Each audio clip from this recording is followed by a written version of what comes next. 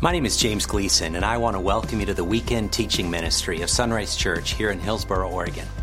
Now, Sunrise is a church devoted to being a safe place to hear a life-changing message. And our vision is to lead people in a growing relationship with Jesus Christ. And so every weekend we share a message of hope from God's Word, the Bible. Now, if you'd like to know more about discovering and growing in a relationship with the God who loves you, please take a moment to visit our website at www.isunrise.com. Now, from there, you can learn how to connect with the God who loves you. Then you can learn how to grow with others along the journey of life. You can learn to develop a heart to serve the least, the last, and the lost. And finally, you can learn how to lead others to know Jesus Christ on this journey of disciples making disciples.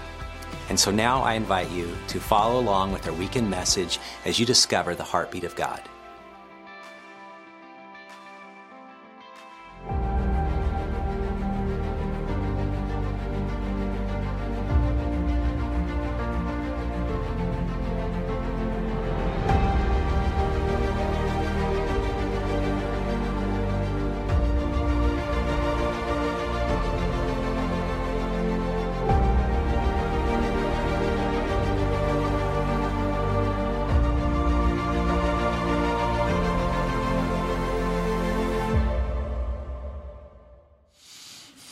This morning I want to start off with a question for you.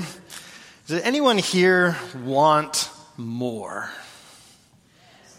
You may wonder, more of what? It's like, well, more of anything. In fact, I just want you to take a moment and just kind of reflect for a moment to see what first bubbles up in your heart with this sentence. I want more in my life. And just be with that for a moment.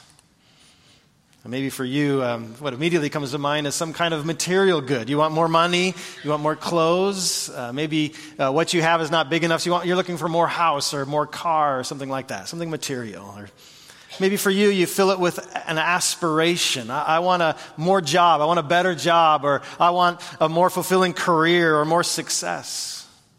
Or maybe you fill it with something relational.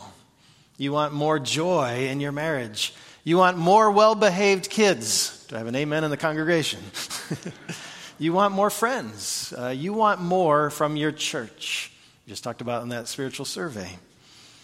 Others, you may approach it through the lens of pleasure. You want more adventure or more thrill. Or maybe on the other side of the spectrum, you want more peace or more satisfaction in life.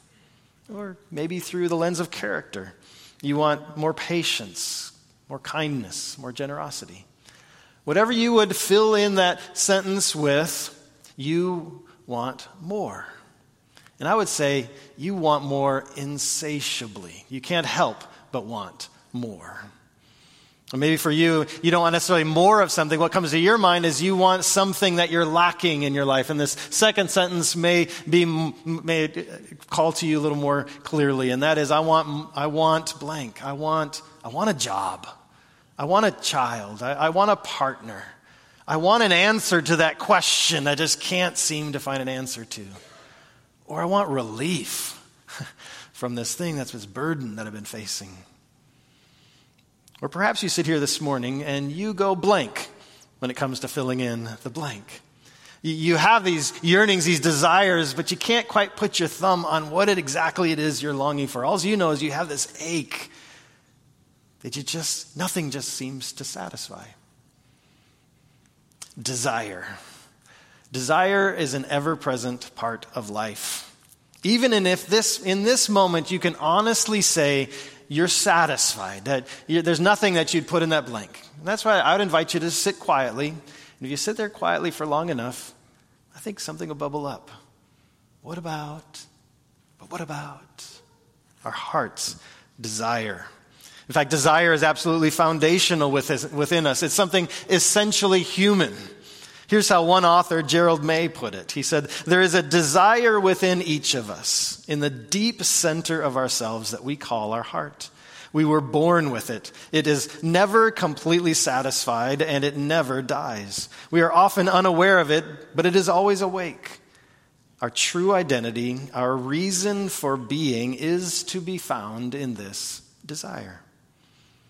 Simply put, nothing of human greatness or achievement can be accomplished without desire. And we're not talking mere wishes either. We're talking about the kind of desire you need to overcome the inevitable obstacles, problems, difficulties. And interestingly enough, when you're an outside observer looking at somebody who is following their desire, often it looks irrational. The desire is so strong. In a book called Into Thin Air, mountaineer John Krakauer told the story of an ill-fated attempt by a group of people to reach the summit of Mount Everest. And here's how he described the decision to go after that goal. He said, there were many, many fine reasons not to go.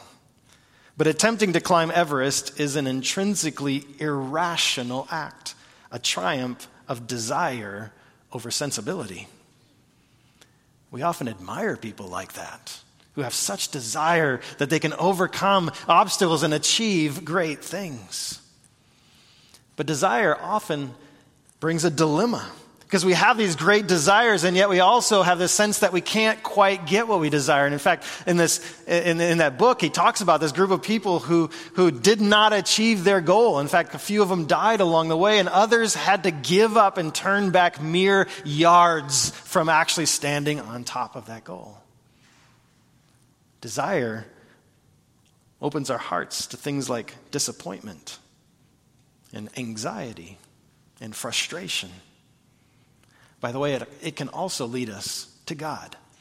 Many philosophers down through the ages have pointed to unmet desire as evidence that God exists. Here's how C.S. Lewis put it in his book, Mere Christianity. He says, if I find in myself a desire that nothing in this world can satisfy, the only logical explanation is that I was made for another world.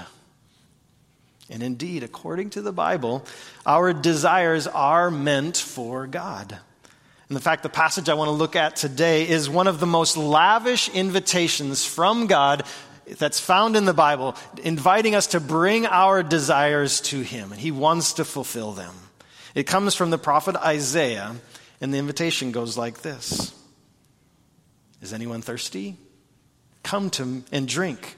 Even if you have no money, come, take your choice of wine or milk. It's all free. Why spend your money on food that does not give you strength? Why pay for food that does you no good? Listen to me and you will eat what is good. You will enjoy the finest food. Come to me with your ears wide open. Listen and you will find life. I will make an everlasting covenant with you. I will give you all the unfailing love I promised to David. See how I used him to display my power among the peoples. I made him a leader among the nations. You also will command nations you do not know, and peoples unknown to you will come running to obey, because I, the Lord your God, the Holy One of Israel, have made you glorious. Seek the Lord while you can find him. Call on him now while he is near. Isaiah paints an amazing invitation. It's almost embarrassing in its lavishness. The tone is one of earnest appeal. Again, almost embarrassingly so. In the Hebrew behind this passage, there are 14 imperative verbs. It's just that passion, that earnestness that he has there. A few other things to note. In the first word that's translated in this "come and drink," in the Hebrew word behind that, in other places in the Old Testament, it's translated "woe," not like "whoa, dude," not that. No, woe as in W-O-E, woe as in trouble. In other words, Isaiah is not speaking to people. These words are spoken to people who are in deprivation and need, not merely people seeking a snack or a sip. No, these are people who are dehydrated, who are famished, and have nowhere else to turn. Verse 2 addresses, I believe, the natural human impulse to reach into your pocket in order to meet your own needs. There's a pride that goes with that, right? It's akin to when you get an invitation to go over to somebody's house and immediately you think, what can I bring? It's almost like receiving just a gift is too much, or maybe it's a shame that we don't think we deserve it, or we just want to, again, out of pride, provide something for ourselves, lest we be beholden to anyone else. In verse 3, the Hebrew word behind that, ears wide open, it distinguishes between listening and hearing. Okay, hearing is just a biological function of our ears, right? But listening, it involves focus and intent and receptivity. In verses 3 and 4, you notice there's language that ties to David, a covenant made with David of unfailing love that now is available. It goes back to King David, of course, who's the greatest king in the Israelites' history, the one who is called the man after God's own heart. And God made this promise to him that a descendant would always be on the throne. And in fact, a future descendant would fulfill all the promises available. And that's what he's speaking to there. So it's not only the historical David, but the language points to this future descendant of David. I love verse 5 there, because it's this idea that there are these people that you'll command you don't even know, these nations that'll come to you don't even know. This, to me, is a picture of God's generosity that knows no limits. He has resources we don't have a clue about. We tend to think in terms of what's called a zero-sum game. What we can see is all there is, and then we have to kind of almost compete over the resources. It's like, no, God has resources we don't have a clue about. He's master of the universe, and he will provide things we just have no idea about. And so verse 6, come now is the time. Don't wait around. Don't wait for tomorrow. Don't wait for next year. Come now. The table's set. It's all available. All you have to do is receive the invitation. God welcomes our desires. And not only that, but he promises to meet our desires lavishly. And so I want you to take a moment and just consider your response to that invitation. In other words, what happens inside of you? You hear this lavish promise. Now, some of you, it may provoke that desire. I mean, you're like, yes, please, I want it, yes. But for others of us, it provokes what we might call objections. Objections. I know that's what it provokes in me. And so I sat with it this week, reading the scriptures, and I just wrote down a few of mine that came to mind as I interact, my own heart as well as in my work as a counselor, interact with people. And so I just listed some of them here. Maybe you can recognize some of these in your own heart. First of all, skepticism or disbelief. That promise just sounds too good to be true. It can't be real. Or maybe this: I've opened my heart before, and I got burned. I got betrayed. Right? I don't think I'll do that. Or shame. Yeah, it's a wonderful promise, God, but maybe for people who have their life together. I mean, if God really knew what I've done, I don't think he'd give me that invitation. Or that third one, control, or what I call bargaining. This is a sovereignty issue. In other words, who gets to decide? I mean, that passage there in Isaiah, it's full of metaphors, and we're like, okay, I love the metaphor, God. I love the feel of it. But I get to decide what the metaphor means. I get to decide what I need, and I get to decide how it comes and when it comes, and if it's not quite meeting my expectations, then I'll let you know, right? In other words, I get to decide. That's a control or a sovereignty issue, and we begin bargaining with God with our desires. And then the last one there, impatience. I open my heart, God. Where are you? Where are you? How long do I have to sit here with this open heart? I mean, we live in a consumer culture that's designed to give us what we want when we want it. We don't like to wait. We hate waiting. And yet in that passage, there is no timeline. God makes the promise, but he gets to decide the when and the how. Again, I've experienced these objections in my own heart. I experience them as I counsel with people. In fact, just recently, this couple came to me for marriage counseling, and as is very common, when I first sit down with a couple and I just ask them to tell a bit of their story, what I heard from this couple was basically they were able to clearly articulate the expectations they had of the other person and how the other partner was not meeting their expectations. Again, very common place to start, and we always begin there, and some are able to recognize that and move on through that, and this particular couple wasn't. And so, like 4 sessions in, the gal came in, and she says, I'm done trying, I'm filing for a divorce. Now, this is a couple that I had asked, do you believe in the Bible? Is God a part of the equation? We had covered that at the beginning, right? And so I asked her, I says, what do you think God has to say about that decision? And she says this, she said, I know God wants me to stay married. You know what word came next?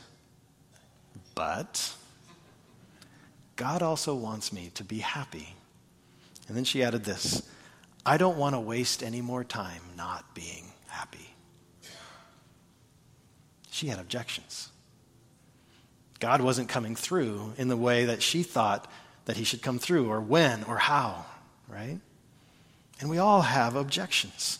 And when we give in to our objections, we conclude that God is uncooperative or untrustworthy or not even there at all. We conclude that we're on our own to meet our needs.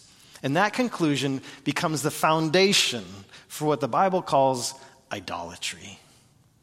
Idolatry. Idols. They're not just gold images or things like that. No, an idol is anything we turn to meet our desires apart from God. That's what an idol is. Anything we turn to meet our desires apart from God. And as a great theologian, John Calvin, noted, our hearts are idol factories. Love that phrase. Our hearts are idol factories because our hearts are constantly offering up ideas of how to meet these insatiable desires that we have in our hearts. It offers big idols. It offers small idols. It doesn't really matter. They're idols. And here's the deal. God is at work rescuing his people from their idols because he knows that he's the only one that can satisfy those cravings, those desires in our hearts. And his rescue is often painful because we cling to our idols with such veracity. Which is why it's important at this point to zoom out from Isaiah 55, where that promise is, and to remind ourselves where we are in the book of Isaiah, as well as where we are in the story of Israel. You know, in many ways, the book of Isaiah is it's kind of the Bible in one book. Interestingly, there's 66 books in the Bible. There are 66 chapters in Isaiah. There's one big division in the book of Isaiah. They have this first half and the second half. 39 chapters in the first half, 27 chapters in the second half. Just like there are 39 books in the Old Testament, 27 books in the New Testament. I find that fascinating. And the themes are somewhat similar as well. The theme of the first 39 chapters in Isaiah, there's a theme of judgment, an emphasis on the absolute sovereignty of God over all the nations. The second 27 chapters, the emphasis is on hope. That those who trust in God will receive God's lavish mercy and grace through his chosen one. If you're reading through the Bible with us, and as you're in Isaiah in those first 39 chapters, let's just admit that they're hard to read. They're really hard to read. And basically the first 39 chapters, God lays out in plain terms where idolatry leads us. It leads us to defeat, to pain, to slavery, to missing out on God's goodness. For the nation of Israel, it meant being invaded by a powerful neighboring country and losing their independence. Their land and their cities was stripped of everything valuable, and everything meaningful to them was taken away. The majority of the nation were marched hundreds of miles across a desert and then had to live in a foreign land. Even after 70 years, when they were able to return to their land, they never regained their independence. They never regained the status and wealth that they once had. And this not only affected their standard of living, this also affected their understanding of God. Because when they read their scriptures, they read about this powerful creator God who handpicked them to be his special people. And now that God seemed distant, absent, or at best impotent to meet their needs or to fulfill his promises. So you're reading through these first 39 chapters, and by the time you arrive at chapter 40, we're very tempted to despair. Is there any hope at all? And then beginning in verse 40, or chapter 40, it shifts to a theme of hope. Isaiah related to their pain as a disoriented people. He related to their pain of being in a difficult situation, yearning for someone just to rescue them. And then he spoke into the situation with words of hope, centered on the promises of God. In chapters 52 through 54, Isaiah provides one of the longest, most descriptive introductions to that future leader, that future descendant of David promised. In chapter 52, God through Isaiah called this future leader my servant. Isaiah then in chapter 53 described how that servant would suffer to pay for the penalty of their sins. No longer would their sins be held against them. No longer would their sins keep them from God's promises. And then in chapter 55, he offers that lavish invitation based on the work, based on what was done by the suffering servant. And all they had to do was come now, come. Well, that's almost all they had to do. Because the invitation to come implies something first, and that is to turn. Because if you're going after an idol, you're going after find satisfaction in an idol, you need to turn and return to receive the invitation. And that's where Isaiah goes next in his writing. He says this, he says, let the wicked change their ways and banish the very thought of doing wrong. Let them turn to the Lord that he may have mercy on them. Yes, turn to our God, for he, I love this, will forgive generously. Again, they have that lavish heart of God. My thoughts are nothing like your thoughts, says the Lord. My ways are far beyond anything you can imagine. For just as the heavens are higher than the earth, so my ways are higher than your ways, and my thoughts higher than your thoughts. The rain and the snow come down from the heavens and stay on the ground to water the earth. They cause the grain to grow, producing seed for the farmer and bread for the hungry. It is the same with my word. I send it out, and it always produces fruit. It will accomplish all I want it to, and it will prosper everywhere I send it. In order to come to God, they would need to turn from their idols. This meant acknowledging God as sovereign. He is the one who rules over all. He's the one who is uncontainable, unconquerable, unchangeable. He gets the last word, and his word reigns supreme. He gets the last word, whether or not they could see it, whether or not they could understand it, whether or not they liked it. And this is a fork-in-the-road decision that everyone comes to. You cannot escape it. God's ways, your ways. God's thoughts, your thoughts. God's word, your word. You cannot access the blessings of God by following your own way. It cannot be done. The only way to get in on the invitation of God is to surrender your way and by faith, get on God's way. It's a binary choice. We cannot escape it. But my friends, it's not a surrender to despair. It's a surrender to hope. God's heart for us is good. He wants to be generous. He wants to offer a flourishing life. We get this picture of what he wants through a series of metaphors at the close of this chapter. This is what he wants for us. He says, you will live in joy and peace. The mountains and hills will burst into song, and the trees of the field will clap their hands. Where once there was thorns, cypress trees will grow. Where nettles grew, myrtles will sprout up. These events will bring great honor to the Lord's name. They will be an everlasting sign of his power and love. God is good. He is generous. He wants to share his goodness with us so that we can share in his peace and his joy. And even more than that, all creation is waiting for the restoration of all things that will come when God restores his people and fulfills his promises.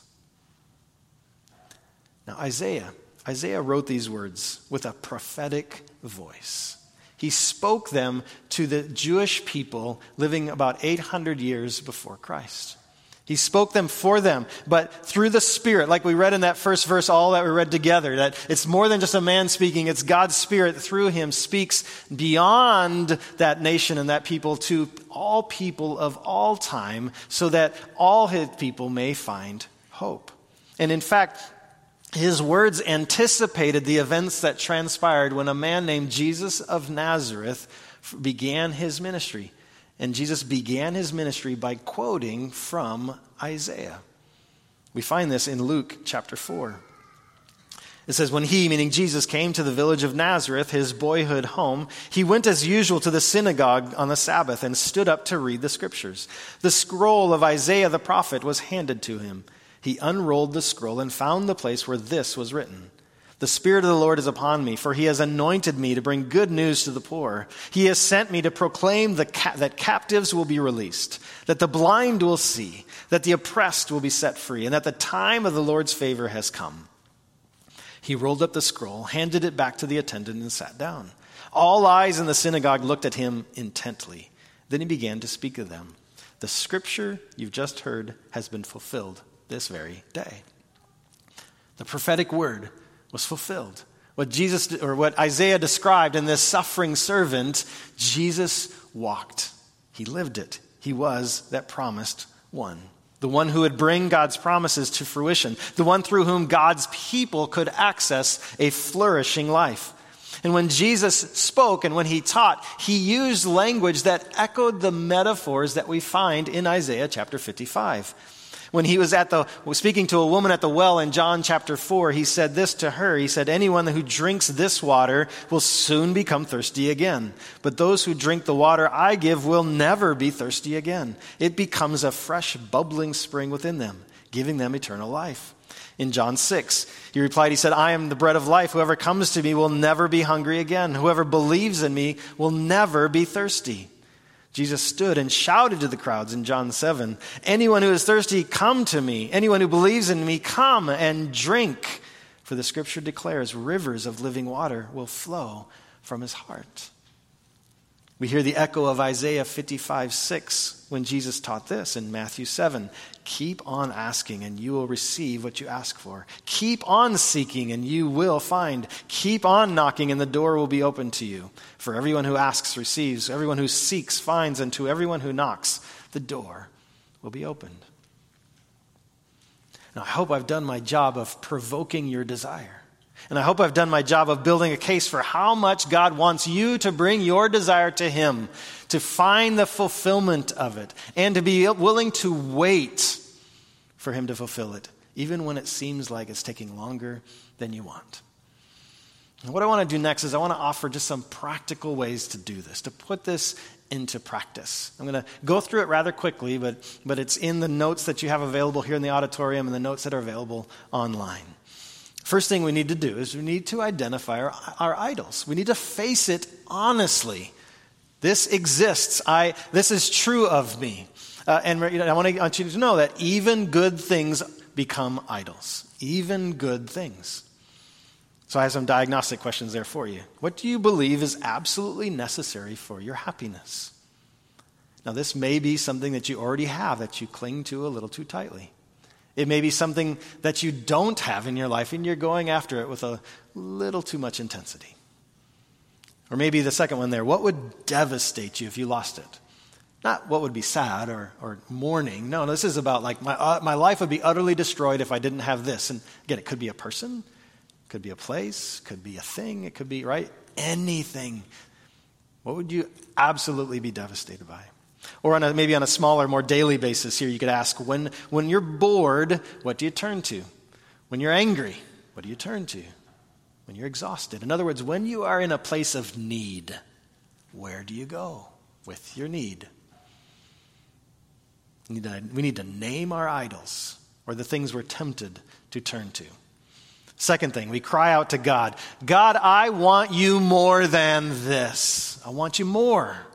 I want you more. Yes, I want this. I want you more. The third thing, we practice the spiritual discipline of detachment. Okay, that's maybe not a word that you've heard before, but I like how this is, Gerald May, this author in his great book on addictions, he defined it this way. He said, detachment is the word used in spiritual traditions to describe freedom of desire. Not freedom from desire, but freedom of desire. An authentic spiritual understanding of detachment devalues neither desire nor the objects of desire. Instead, it aims at correcting, and here's the key phrase, one's own anxious grasping in order to free oneself for committed relationship with God.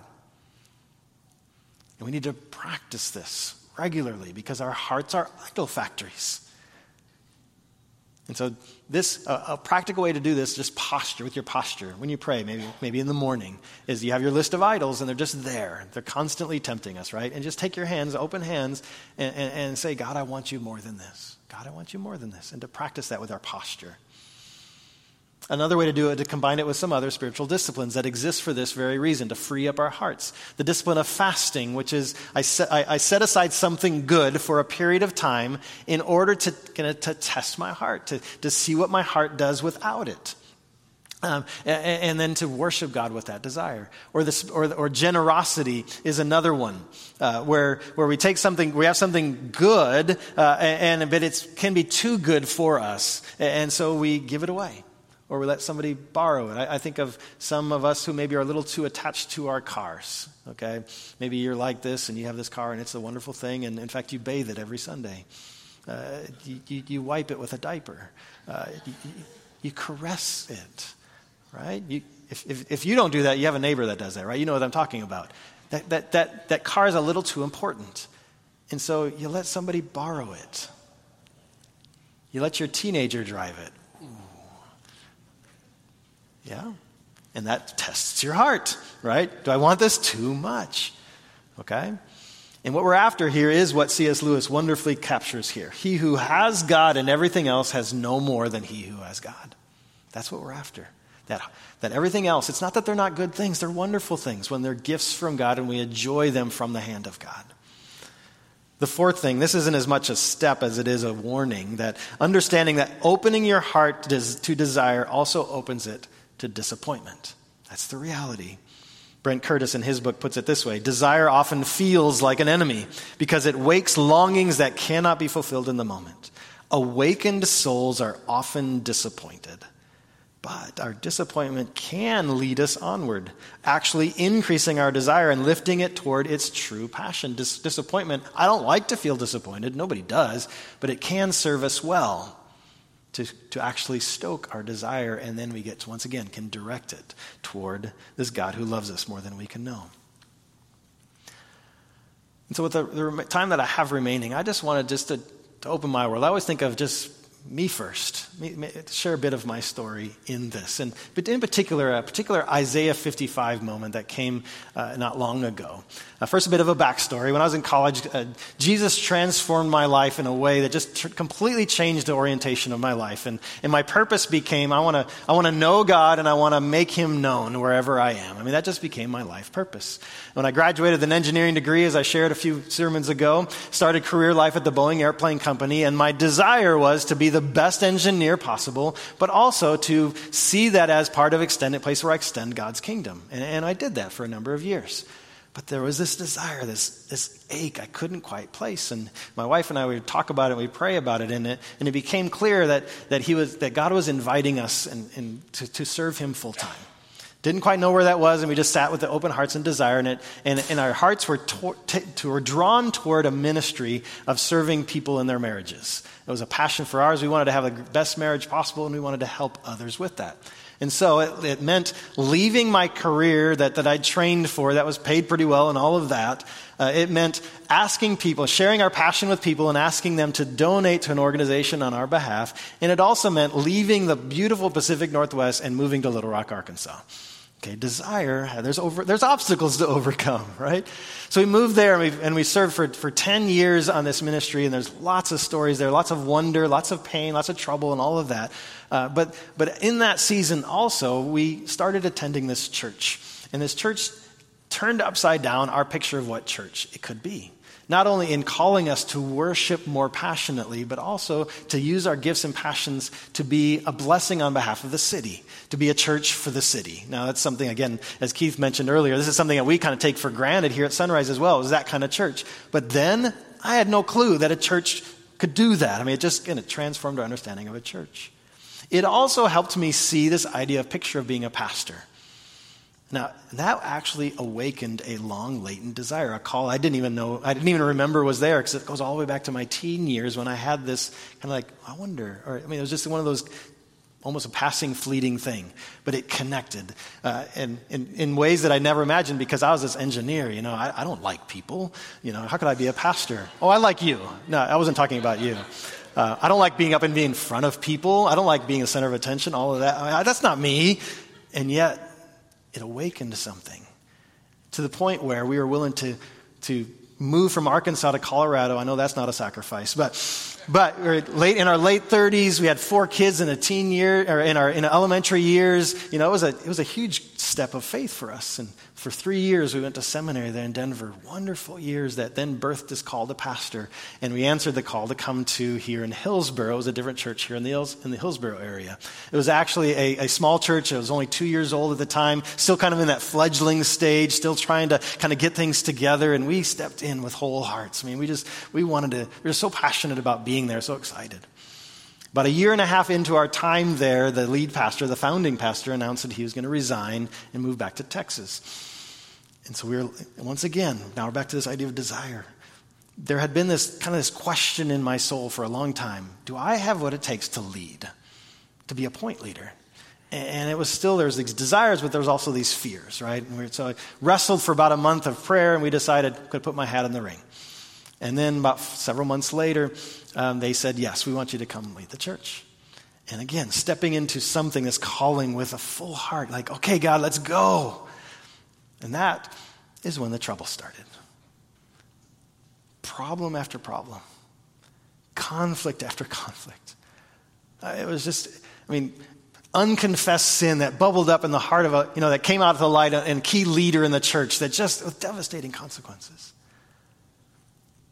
I could go on that, but that's just the exterior. In here, there was a war going on with anxiety, with fear, with panic attacks, with going up on the edge of depression, of having this anger and grief and sorrow, all this stuff like going all around inside. And at probably the lowest moment, if not the lowest, one of the lowest moments, a few years back, it was in time of a February time frame, which is, you got that seasonal affect thing too, right? February is a dark time, right? And that was symbolic for me. Just keeping my heart open at all felt like a daily work. And that is when I received an invitation that is an Isaiah 55 invitation to come, to drink. Didn't come through a seminar, didn't come through a church service, didn't come through prayer, didn't come through reading my Bible. It came through an invitation from a friend to play golf at Bandon Dunes on the southern Oregon coast. Now, before you judge me, a couple of things you need to know. Hold that picture. Take it off, please. Take the picture off. Thank you. Before you judge me, okay, you need to know a couple of things. Number one you need to know is that when it comes to money, I'm not just thrifty, I'm cheap. Okay, I'm cheap. I don't like to spend money. In fact, I will tell you, I have an unhealthy attachment to money. I grew up in a money insecure home, and I get security about seeing my bank account grow, not shrink. I like that. I like it too much. And so over the years, I've learned a couple of practices that kind of seek to guard my heart from that idol, because it's always sitting there. One is to regularly practice tithing. I can tell you, for as long as I have been a worker, I've never given less than 10% of my income. In fact, many years we give a lot more than that, as a way of guarding against my desire to hoard. Okay? A second thing that I do is, on occasion, spend money lavishly for a good reason. Lavishly. Now, that may not be a problem for you, but that is a problem for me, because again, I cling to it a little too tightly. And so that's a practice. Now, I can actually build a biblical case for that. It's a spiritual discipline called feasting, but that's another sermon for another time. It's real. So back to Bandon Dunes. Okay, for anybody who loves golf, Bandon Dunes is Mecca. It is a place of worship. Okay, that remember, I'm cheap. And playing golf at Bandon Dunes is not cheap, not in any way. So I received this invitation, and I'll tell you, a war started in my heart. I felt all this anxiety, and I had all these thoughts about how that's a poor stewardship, it's a waste of money, you don't have that, all these things, right? Just this war going on. But deeper than that, in a quiet, simple place in my heart, I wanted to say yes. And it was actually through my beautiful bride that tipped me over the edge. I'm sharing all this, I don't know, I'm whining and complaining about this war, and she's like, I think you should go. It was just that simple. I think you should go. Really? And so as a step of faith, I stepped into that moment to give my heart to it. And I'll tell you, the goodness of God was lavish. It was beautiful. I mean, it's there. The coast is always beautiful, right? But to play there, the beauty, the companionship of good friends, the lack of the pressure on that. We played in April and there was no rain. That was a minor miracle in and of itself. And as I gave my heart fully to that, I had an extra gift. This is the part that was just amazing to me. Is I played the best 54 holes of golf in my entire life. I mean, it was utterly amazing. So now I want to put the picture up here. So that picture may mean nothing to you. But I look at this, and it is a picture of the lavish goodness of God. God provided good thing to me in a way that I didn't deserve. I hadn't earned it. I couldn't arrange it. In fact, I had to step into it with faith because I didn't know by even because I paid all the money doesn't guarantee it's going to go well, right? It could go incredibly poorly. But that particular time, for God's reasons, it went very well. And I experienced God's kindness and generosity and loyal love, not just for humanity overall, but for me. He knew my heart. He knew what I needed. Having that experience and receiving it from God as a generous gift helped my soul tremendously. But you need to know, it also opened my heart to disappointment because it only lasted for a weekend. And I still had to go back, and nothing had changed. In fact, I had to go back to even more problems, more struggle, more loss, more disappointment. And yet now I had an oasis in my heart where a hungry, thirsty man came and ate, and it was good. My friends, Jesus was and is the suffering servant Isaiah talked about. He was and is. He came and he lived the life you and I long to live but can't. He died the death you and I deserve. He rose from the dead so that he can freely offer the lavish love of God. It's a free gift. All you need to do is turn.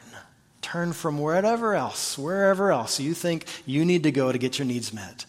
And then surrender to the goodness of God. Would you pray with me? God, you are so, so good. And I just want to pause, knowing the Spirit of God is here. And I just want to walk through those steps again. I just want to give you a moment to identify an idol. Again, it could be a very good thing that you want too much. I want you to give you a moment to invite you to say, God, I want you more than this. You have more to offer me than this. And I want you to hold that desire for that thing. And I want you to hold on the goodness of it. And then I want you to sit there with it and just say, God, I want you more. I believe you. I want to turn for you. I want to surrender to you. And maybe you're sitting here and you've never done that at all. Surrender to the person of Jesus. Surrender to the suffering servant. Maybe for the first time this morning you want to do that. You know, say, I've been looking long and hard. I've been wandering far and wide. My friend, today, no matter how far you've wandered, no matter how far you've gone, you can turn and God is there. Jesus is ready there, welcome you. And you can turn and return and find him there waiting for you. Spirit of God, would you come and meet with us in the way only you can and satisfy our souls? We pray, believing and hoping. In Jesus' name, amen.